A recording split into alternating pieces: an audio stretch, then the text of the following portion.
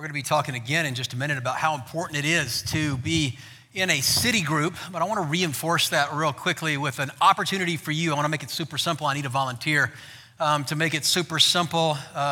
Where's Chris? Any of your guys will do, man. Any of your boys you want to push up here? I need a volunteer. Now, do you guys know what a QR code is? If you know what a QR code is, raise your hand. QR code, yep. There are some on our staff who found out what a QR code is this last week. I don't really use QR codes that often, but a QR code is pretty snappy. A QR code is something that if you take your phone out, you ready? Yeah, you have no idea what we're doing. Yeah, you'll be perfect for this. You take your phone out and you point your camera at a QR code, and then magic, right? I trust most of you have iPhones. Through the magic of Apple, it just automatically pops up to a link to a form where you can sign up for our small group. Now, I want to make it easy for you because some of you, you probably won't scan this QR code. So Kathy made a QR code costume. Would you please put this on? Yeah. All right. Now, have you seen the guys and ladies on the side of the road like dancing with an arrow or a sign? Okay. Here's what I want you to do. We're going to see if you can hit the QR code. Take your cell phones out and get them ready. Turn your cameras on. And this is what I want you to do. Now, I want you to kind of move down there amongst the people, all right? They're friendly. And I want you to dance like one of those maniacs on the side of the street, like you're pointing people toward a furniture company. Are you ready? Okay, go for it. Go down there. But now shoot him with your phone and see what happens. We got to do this quick. The reason is because we have found ourselves. You're not dancing, sir. A little more energy, please. Somebody get this man a coffee. We have found ourselves in isolation because of this pandemic that we have been through, that we are going through, right? That just doesn't seem to go away. Has anybody scanned you yet? Yeah, okay. There are a number of things. Try this side of the room. There are a number of things that contribute to this. One of the reasons we find ourselves in isolation is the phenomena of the gig economy. And researchers show that there are a staggering number of Americans who have started working on a contract basis or one gig to the next, not really working for a company, just working for a particular contract or job, moving from one to the other, which causes or creates a sense of autonomy or independence, but also, one of just sort of moving from one group to the next. How many people are working from home? How many people liked working from home so much that they decided to keep working from home? And the working from home is phenomenal, but sometimes creates a sense of isolation. I don't know about you, but Amazon Prime has become one of my best friends over this last year and a half. And generally, we have at least one delivery, I would say every other day now that things have started going back to normal, where something comes from Amazon Prime. My wife was driving back from a trip to see my boys this last week, and on the way home, she said, "Hey, I just want to let you know I'm getting ready to check out in my Amazon cart." And I had just a moment of palpitation because I wasn't quite sure what that meant. She wasn't asking, of course, my money, her money, my money. She was just informing me that my phone was going to ding and I was going to see a credit card charge that might cause high blood pressure. You did a great job. You can take that off. Give them a round of applause. Eating from home has caused a sense of isolation. Delivery, the ease of food being delivered to our homes, the fact that restaurants are short-staffed and oftentimes it's difficult to get in. Some restaurants even closed. To be able to eat from home with DoorDash or whatever it is that you want has also caused, in some cases, a sense of isolation. Isolation is not healthy, and one of the reasons is because isolation it doesn't just separate us from each other, but it separates us from something that's really important, and that's called perspective. We can begin to lose perspective if we're not careful. And being isolated or living in isolation challenges perspective. The Apostle Paul, as he is writing this great book of Philippians, and today is the last Sunday in a 4-Sunday series on Philippians 4. It's the final Sunday in this passage where he's writing about how to have a great attitude, how to make sure that our attitude is Christ-like, because we know that after all, attitude's extremely important. But today it seems almost so simple, it's hard to believe. Now, yesterday, as a matter of fact, I had a problem. My wife, she brought a truck up from Arkansas, and the truck had a problem that I wanted to fix. Now, for those who know me, like Pastor Dan and others, they know that I'm probably one of the least mechanical people who you might run into or bump into. But for those of you who know me well, I try. I enjoy trying, and oftentimes we'll take something apart and then have to find somebody who knows what they're doing to help me actually put it back together. This truck has a sliding rear window, and the sliding rear window wouldn't slide, which may not be a problem for most people, but for me, if something's not right, that's all I can think about until I get it fixed. So I began to do what you would do. I began to Google solutions on how to fix a sliding rear window. Now, I want to just let you know ahead of time that this story is going to denigrate Southerners. For those of you Southerners, denigrate means talk down on, right? I'm just teasing with you. I'm just teasing. Pastor Dan is a Southerner. My wife is a Southerner. I lived in the South a long time, but it's going to talk a little bit about Southerners. There were these YouTube videos that talked about how to take apart the rear section of your truck, how to take your seat out, how to take the back apart, and how to make sure that you can take the motor off and replace the motor. An hour and 18 minutes. And that was just the video on how to do it by a mechanic who was in a shop with gloves and tools and assistants and all kinds of stuff that I don't have. And I saw this video that was buried a couple pages down by a guy named Joe Bob or Jim Bob, and I knew it had to be good. And it said a 2-minute fix for stuck sliding rear windows. Now the dude's speaking my language. Jim Bob's video on a 2-minute fix for fixing your stuck rear sliding window. So I began the video. And as I began the video, he informed me, Jim Bob, that it was 8 o'clock in the morning, and he already had one beer in his hand. Now, I can only assume from the video that he had several because he was rolling, right? And he's like, "Sir, you got your truck in, it's got a stuck rear window, and what you do when you got a stuck rear window is you got to fix it." And he's like, "I took my truck to a mechanic," and he's just going on and on. Mechanic wanted $600 to fix my rear window. He goes, "This is what you do." So I'm listening to the guy, right?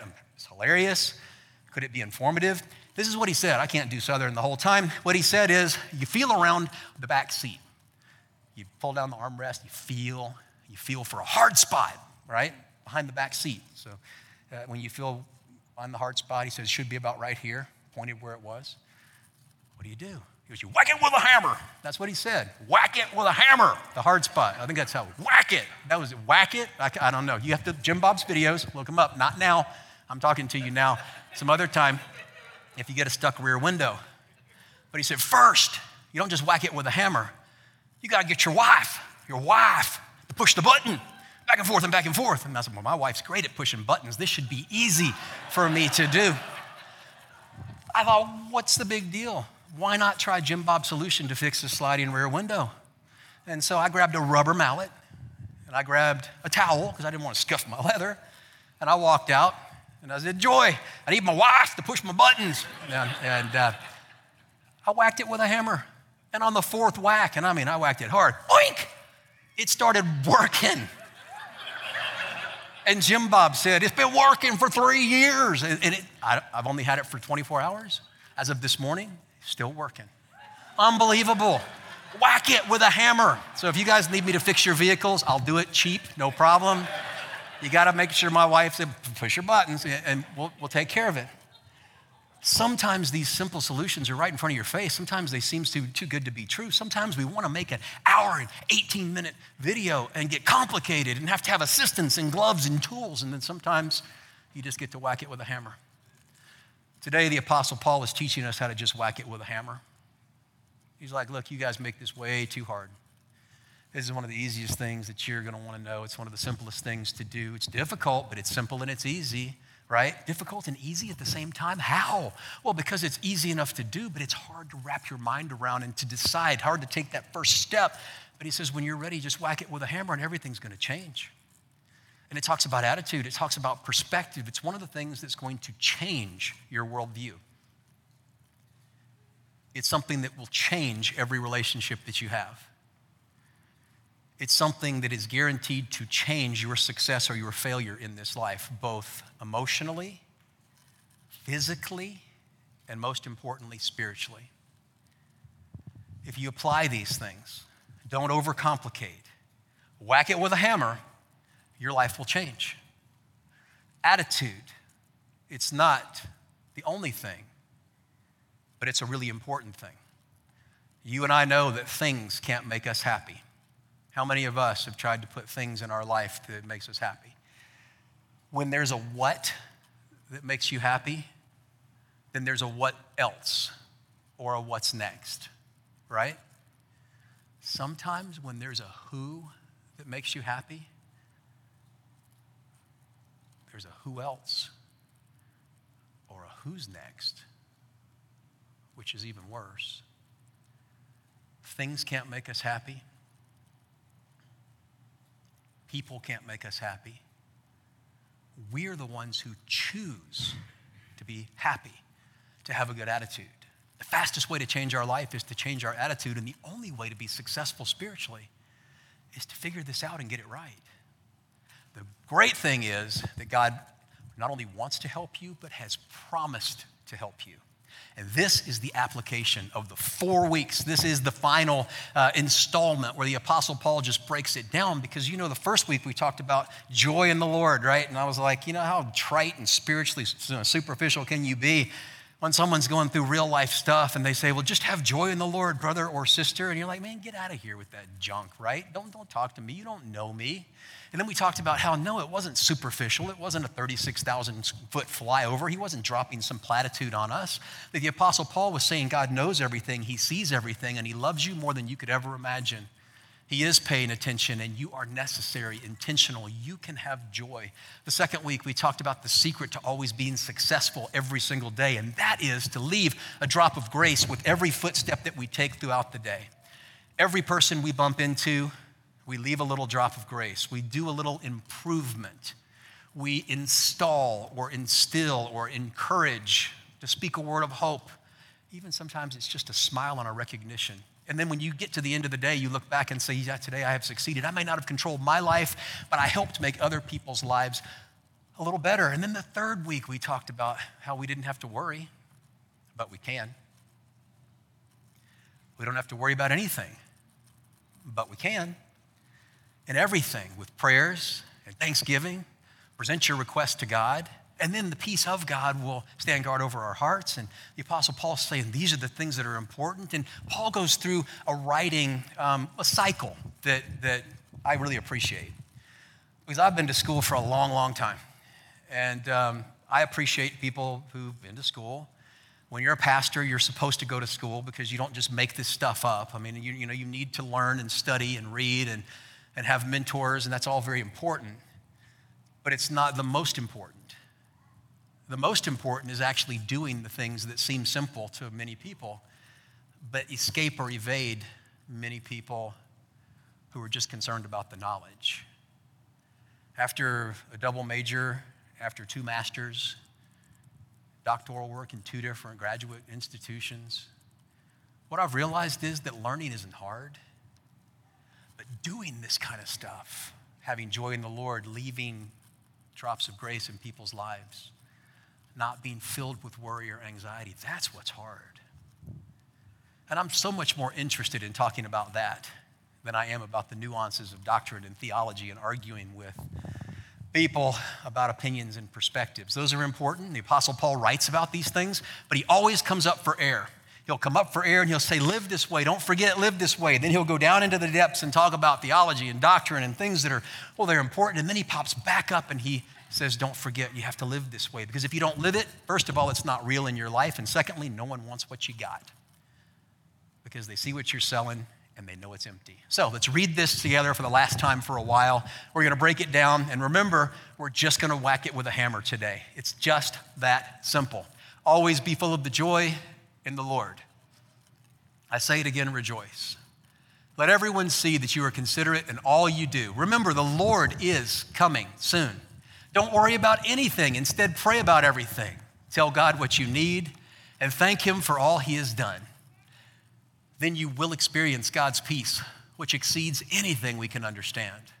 His peace will guard your hearts and your minds as you live in Christ Jesus. Finally, brothers and sisters, whatever's true, whatever's noble, whatever's right, whatever's pure, whatever's lovely, whatever's admirable, if anything is excellent or praiseworthy, think about such things. Whatever you have learned or received or heard from me or seen in me, put it into practice. Now remember, think about such things and put into practice. Those are the 2 things that we're going to talk about today.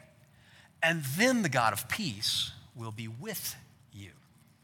Super simple if we decide we're going to do it. I want to break it down for you. The first 3 weeks were conceptual. These are the things. We need to have joy. We need to not worry. We need to leave drops of grace. This is the answer to the question, how? Because if you're talking to me, I'm talking to you, we're hanging out, I'm explaining these things to you. You're like, I see it, Pastor. I hope you just call me Rick.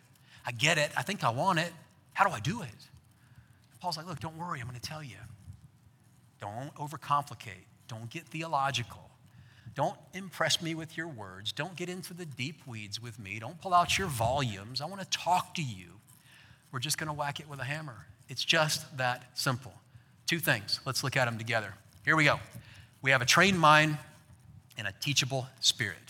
Finally, brothers and sisters, whatever's true, whatever's noble, whatever's right, whatever's pure, whatever's lovely, whatever's admirable, if anything is excellent, if anything is praiseworthy, think about such things. Whatever you've learned or received or heard from me or seen in me, put it into practice, and the God of peace will be with you. Let's talk for a second about a trained mind. This is one of the most powerful and important truths that you and I can learn. That we choose the thoughts that we think. And you can only think one thought at a time. Unless you're female, and we learned in our Bible study, we learned in our Bible study that females keep their windows open. It means they're more complex and developed than men are. You guys might be able to think about a couple. But for a man, I'll just speak from a man's perspective, I can only think about one thing at a time. If something new comes in, something goes out. And usually, if you ask me what I'm thinking, you're going to be disappointed if I choose to tell you. Now, this is a list. Now, the Apostle Paul says, I want you to think, right? And the word think just means to carefully consider, to form a conclusion. What's a conclusion? The last thought you think when you're done thinking. So he says, look, I want you to be done thinking. I want you to form a conclusion. And he lists 8 words. Now, don't get caught up in the list. People, pastors, they go, well, if I got to think 8 things at once to get this right, I got to have an hour and 18-minute video with tools and gloves and assistance. And he just chose a list of virtues. Virtue and vice was so common in the culture that the Apostle Paul was writing this letter to in its original context, and he just picked a list of virtues. And by the way, this is all on your app. This PDF is all on your app, so you can look at me and I can look at you and we can talk right now. If you want the notes, it's available for you through the app, through a PDF file. But he just picked a list of virtues that were Christian, right? But it wasn't necessarily Christians who were trying to do these things or trying to act this way. Sometimes a person can be, godly without being Christian. They can be a good person and do things that look virtuous, but don't have a relationship with Jesus. It's the relationship with Jesus that makes it real, that gives it context and foundation. That's the difference between life and death. But he's saying, listen, I want you to think about these things. He is giving a list that the original audience would have been familiar with. It would have been like, oh, I get it. Be positive, be optimistic. Live in a world where the glass is half full, not half empty.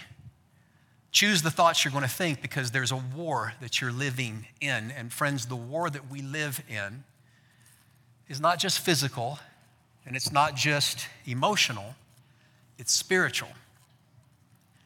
And friends, Satan doesn't just want to ruin your day. He wants to destroy your life. And the Bible tells us over and over again, Romans 12, 1 and 2. Don't be conformed to the image of the world, but be transformed by the renewing of your mind. We can choose what we think. And we can choose to be pessimistic and negative, bitter and jaded, which makes us become less approachable, less loving, more judgmental and obnoxious. Or we can choose, the older we get, the longer we grow in Christ, to become a little softer in our hearts and a little more compassionate and a little more like Jesus.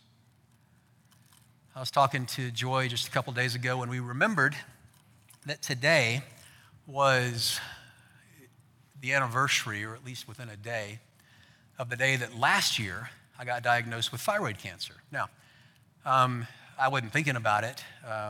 It just sort of occurred to me because every day when you take a pill to stay alive, how many of you take pills to stay alive? I mean, unfortunately, most of us take, a lot of us take pills to stay alive. And I figured that if, this apocalypse happens and the zombies come, that I'm going straight to the pharmacy. I'm not going to the bank. I'm going to steal thyroid medication. I'm not going to steal anything. God will provide. But we were talking about a year ago being diagnosed. And it's weird. And really before the first service, I hadn't told anybody this. I wasn't really planning to because it makes me sound weird. That's never stopped me before with you guys. Don't judge me. If you do, I'm okay with that. But when I got diagnosed with thyroid cancer, the doctor said, well, there's good news and bad news. He said, the good news or the bad news is you have cancer. The good news is that it's a treatable form of cancer. And he said, best case scenario, it'll be a cancer of inconvenience. We'll get it taken care of. But he said the next year is going to stink. That's what he said. And at that point, I can't explain to you, many of you understand what I'm talking about. Many of you have faced far greater things and are facing far greater things. But there was a weight that came on me or upon me, and immediately there was a battle for my thoughts and a battle for my mind. And it came on me in a weird spot. Now, some of you know that I get dressed, my closet, you don't know where I get dressed, that would be really weird, right? My closet is downstairs. Now, I told you the story when we moved into our new house. There's not a closet upstairs in our master bedroom big enough for Princess Joy, her clothes and her shoes. So I gave Joy my closet, the closet upstairs, her closet, and I go downstairs, all the way down the stairs, Joy, all the way across the basement, all the way through the guest bedroom to the closet downstairs, and that's where all my stuff is. Now, it's weird, but it hit me in the closet. I was down there thinking, getting dressed, and I just had this overwhelming sense of dread, this weight that came on me. I didn't know if I could walk out of the closet, literally. Now, I had a friend earlier who was like, you talk about coming out of the closet. Don't misunderstand where I'm going with this story, okay? We're talking about spiritual things and setting our mind on things above. I could not get out. And the what ifs were just literally pounding me like hailstones waiting to break. What if you die?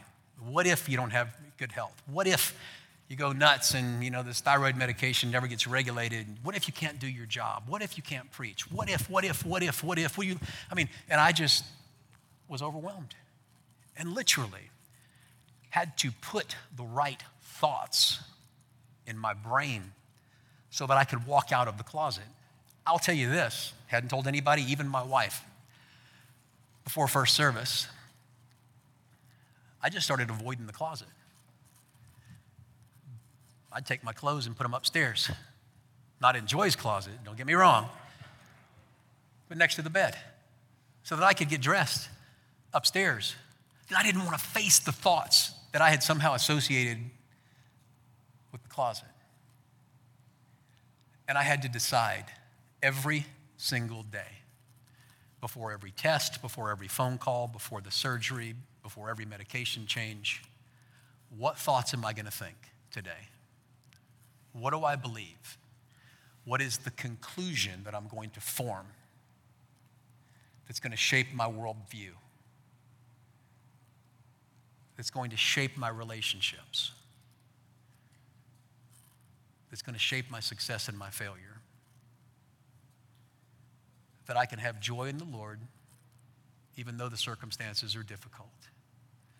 And with every negative, there's a positive. Thank you, God, that it's not worse. Thank you, God, that if I have to get cancer, this is the kind I got. Thank you, God, that it's treatable. Thank you, God, that you've given me a body that's healthy and a wife that's loving and a church that's understanding. There's always a positive to every negative. But you have to choose, and if we let ourselves get sucked down the rabbit hole of entitlement and self-pity and expectation, sometimes we never come up. And Paul says, listen, choose today what you're going to think and what you're going to believe, because it changes everything, including how you feel. Sure, true, noble, right, pure, lovely, admirable, excellent, praiseworthy. What Paul's talking about is the stuff he just finished explaining, and we're going to get to that again in just a minute. Apply your heart to instruction and your ears to the words that are true and filled with knowledge. Proverbs 23:12. So train your mind. Choose what you're going to think. Be positive and optimistic. Let the negative go. Focus on these truths that we're discussing. And then the second thing is super simple. Whack it with a hammer. Be teachable because you and I get it wrong. I'm so bad at this. I mean, some days, oh man, yeah, we do really well. Some days, wonder when it's going to take. Have a teachable spirit.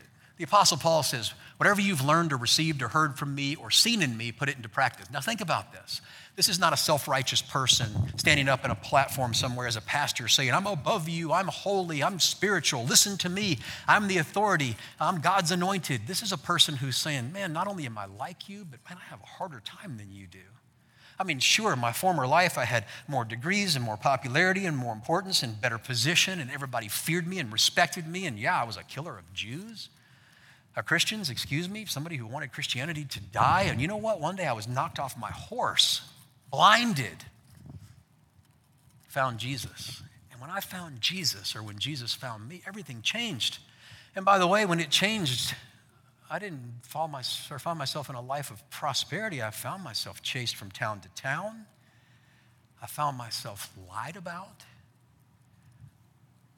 Friends turned their back. People misunderstood. I was judged. I was imprisoned. I was beaten. I was snake bit. I was shipwrecked. What's your list, right? And you're like, I got nothing, Paul. I've had a little of that, but I hadn't had all of that. And he says, listen, you know me. And I'm telling you not because I'm great at it. I'm telling you because it's the only thing that matters. When you see me doing it, realize that I'm just trying to do what Jesus did.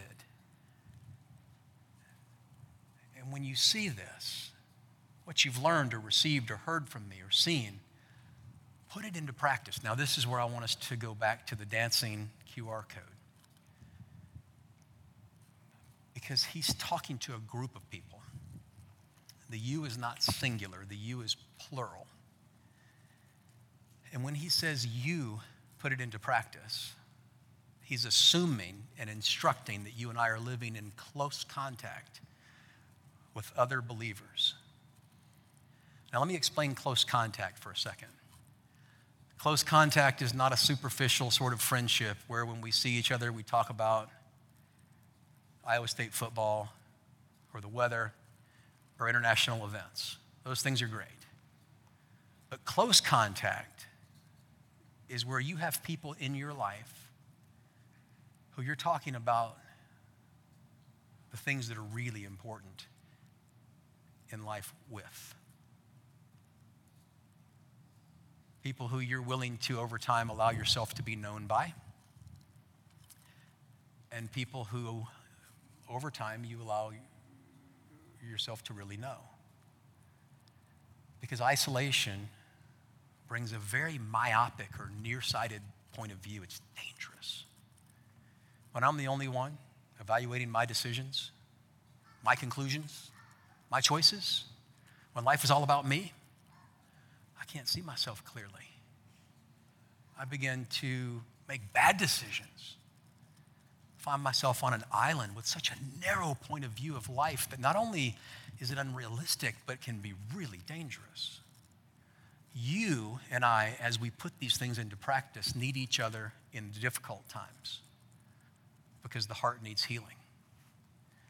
Do you know one of the primary ways that I got through this last year with the difficult moments that I had was you guys and close friends, because I couldn't always see it in my own life. Sometimes the weight of whatever we're going through drowns out or crushes the joy and the hope and the peace that we're guaranteed and we're given in our relationship with Jesus. And sometimes we get so disconnected and disillusioned when we feel that. But if we step back, we realize I'm living by myself, with myself to consult, myself to be encouraged, myself to congratulate, myself to console. And the Apostle Paul, through his pen and through the Holy Spirit's inspiration, says you're not supposed to be by yourself.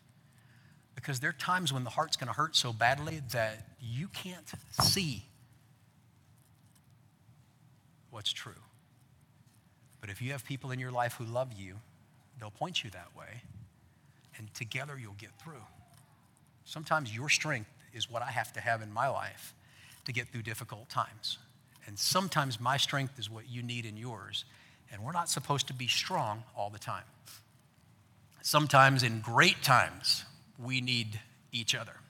Because the heart needs humility. Good gracious, do we need humility.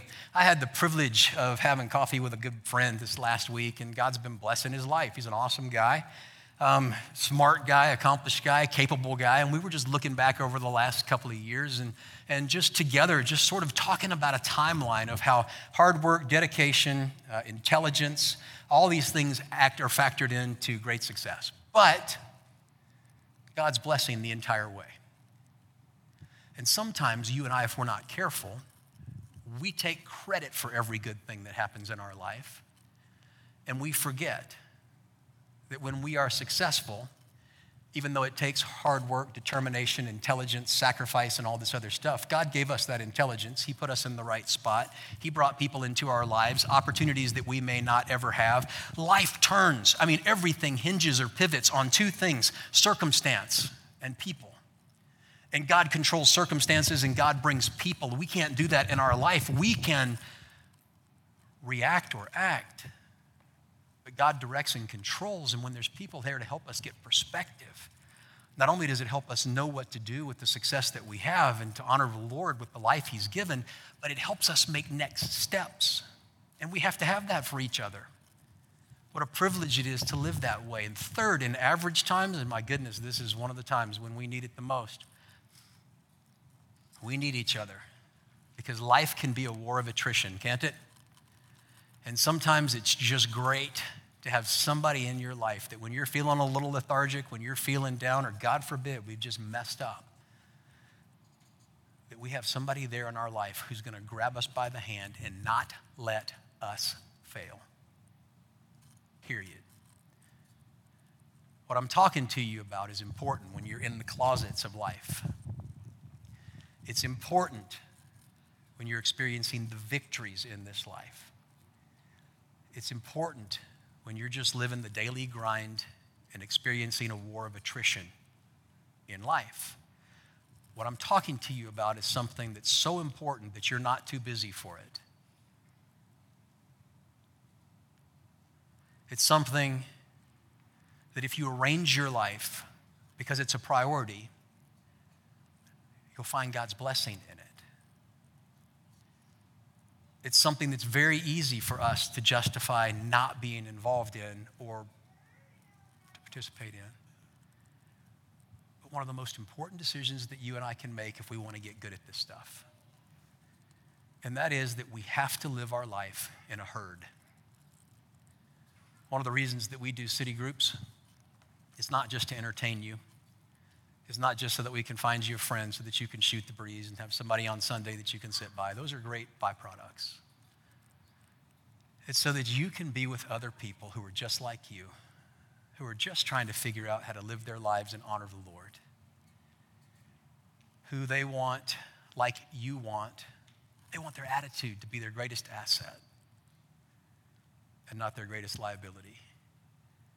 They want people in their life to see Jesus in them, but they're not sure how. And friends, if you think you're the only one like that, everyone's like that. And we have to have each other to figure it out. And I'm okay with that. I mean, I've learned in 51 years of life that I can't do it myself. If that seems too weak for you, that's okay. Because the Apostle Paul even said himself, God's grace is all we need. His strength is made perfect in our weakness. And when we're weak, other people can see how strong that God is. Finally, and this is how we're going to close and conclude. I wish I had so much time to talk about this. We don't. We're going to move through this very, very quickly. I want to talk to you about the kind of peace. Now, last week we talked about peace, and I said the peace of God will stand guard over your hearts like a soldier saying, you want to come in, you want to try to get Rick or Joy or Dan or Lori, you got to come through me, and that's great in times of trouble. God gives us an extra measure of peace. Certainly, I mean, we talked about it. Then you will experience God's peace, which exceeds anything we can understand. His peace will guard your hearts hearts and minds as you live in Christ Jesus. But this week in verse 9, the Apostle Paul, and this is the culmination, the sum total of the three things we talked about the last 3 weeks, and then today, the thinking and the doing. He says, when you do these things, now it's subtle, but it's important. Not God's peace, but the God of peace. Do you follow? You tracking? God will give you your peace or his peace in times of trouble. But if you do these things, you will walk with the God of peace. That on a daily, on a 24/7, that you're going to live life with the God of peace. And when the Bible tells us the God of peace will be with you, the word with means time and space. The peace of God, the God of peace will be with us in due time, right? But also is with us in this present moment, is with us in the now, and is with us as we live this life for him. So, that's it. Whack it with a hammer. It's as simple can possibly be. You choose what thoughts you're going to think, but if you try to think them alone, you're going to fail. Guaranteed, because God didn't create us to live alone. So, if we want to think the thoughts, to live this kind of life, if we want to rise above, if we want an attitude that prevails, if we want people to see Jesus in us, we have to choose the thoughts that we think, and we have to choose to think them in a community of other believers. That's the way God created us to be, and that's the reason we talk so much about city groups. We had a dancing QR code up here. Well, he didn't really dance, did he? But he was, he had some energy. But you're also sitting on a QR code or a card, and there's one on the screen. I'm encouraging you to do this because I love you. And this is what I would tell anyone who I love. If you are interested in learning more about our city groups, which meet, by the way, on Wednesday evenings, while the kids have children's activities and also youth activities. They meet in homes within 10 minutes of the church.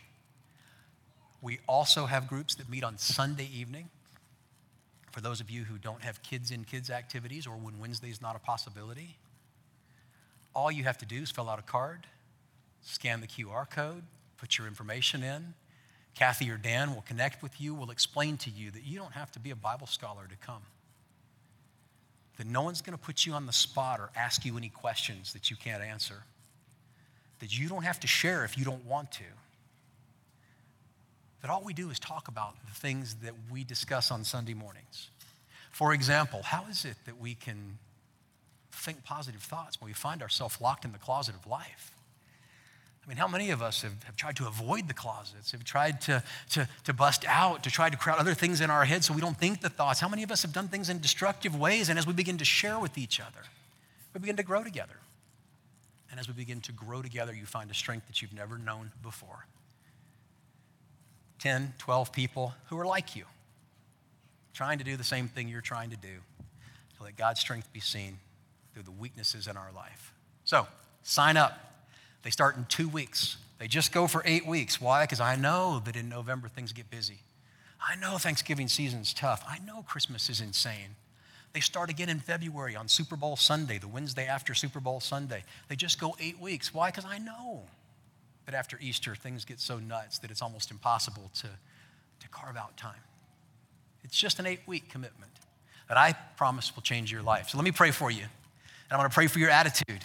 I'm going to pray that you have an attitude that's your greatest asset so that you can live for Jesus. Father, thank you for my friends.